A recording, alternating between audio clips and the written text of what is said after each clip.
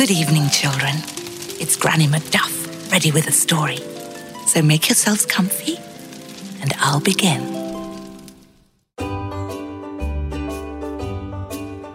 Once upon a time, there lived a fair maiden called Katrine, who resided in the country with her family.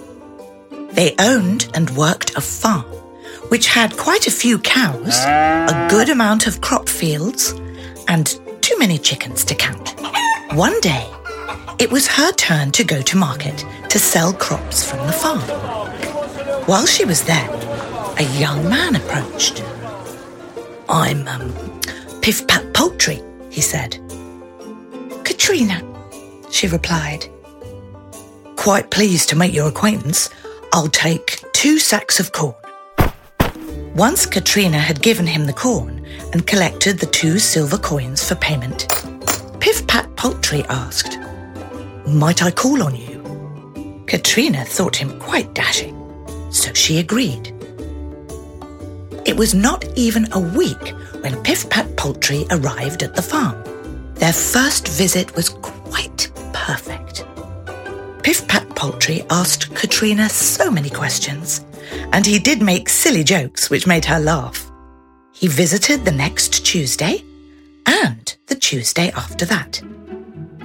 They grew quite fond of each other.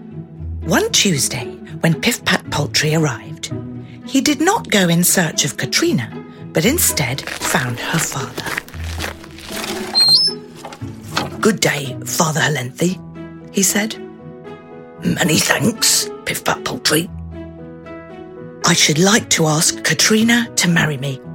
I thought to ask you first, as it is I who will be joining your family, and to find if she might deny me," said Pif-Pat-Poltrie. "Oh, yes.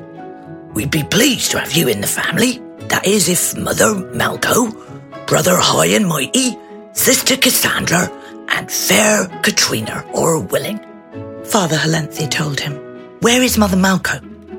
"In the barn, milking the cows." And so Pif-Pat-Poltrie went in search of Mother Malco. "Good day, Mother Malco," he said. "Many thanks, Pif-Pat-Poltrie. I should like to ask Katrine to marry me. I thought to ask you first, as it is I who will be joining your family," said Pif-Pat-Poltrie. "Oh, yes. That'd be lovely to have you as part of our family. That is, if Father Helenthi, Brother High and Mighty, and Sister Cassandra, and fair Katrine are willing," Mother Malco told him. "Where is Brother High and Mighty?" "By the shed, cutting wood." And so Pif-Pat-Poltrie went in search of Brother High and Mighty. "Good day, Brother High and Mighty," he said. "Many thanks, Pif-Pat-Poltrie. Well, I should like to ask Katrine to marry me. I thought to ask you first, as it is I who will be joining your family," said Pif-Pat-Poltrie. "Oh, I suppose it's all right with me. Could use another set of hands come harvest. That is, if Mother Malco, Father Helenthi, Sister Cassandra, and fair Katrine are willing," Brother High and Mighty told him. "Where is Sister Cassandra?" "In the garden, cutting lettuce." And so Pif-Pat-Poltrie went in search of Sister Cassandra. "Good day, Sister Cassandra," he said. "Many thanks, Pif-Pat-Poltrie. I should like to ask Katrine to marry me.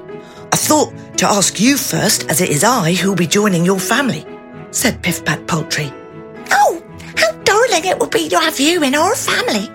That is, if Mother Malco, Father Helenthi, Brother High and Mighty, and fair Katrine are willing," Sister Cassandra told him. "Where is Katrine?" "In the house, counting our coins." And so Pif-Pat-Poltrie went in search of Katrine. "Good day, Katrine," he said. "Many thanks, Pif-Pat-Poltrie." "Will you marry me?" asked Pif-Pat-Poltrie. "Oh, yes, I will. That is, if Mother Malco, Father Helenthi, Brother High and Mighty, and Sister Cassandra are willing." Katrina told him. Oh, I have asked, and they are, Pif-Pat-Poltrie said.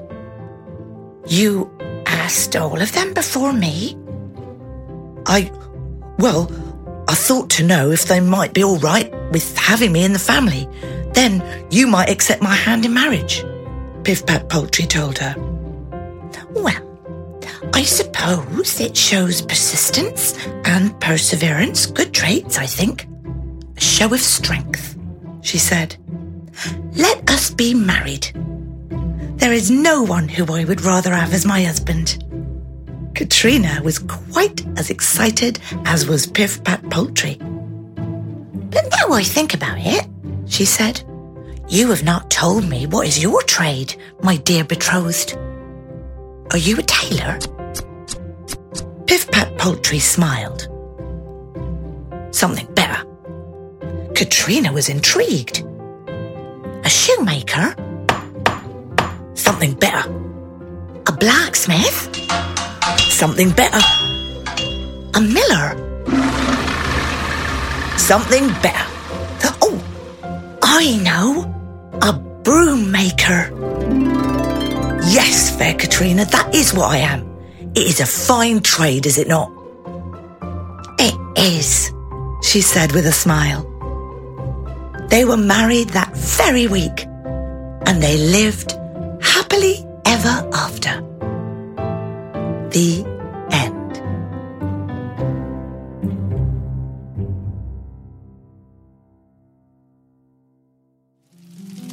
And now it's time to take a deep breath, close our eyes, so that we may drift off into a world of our own adventure.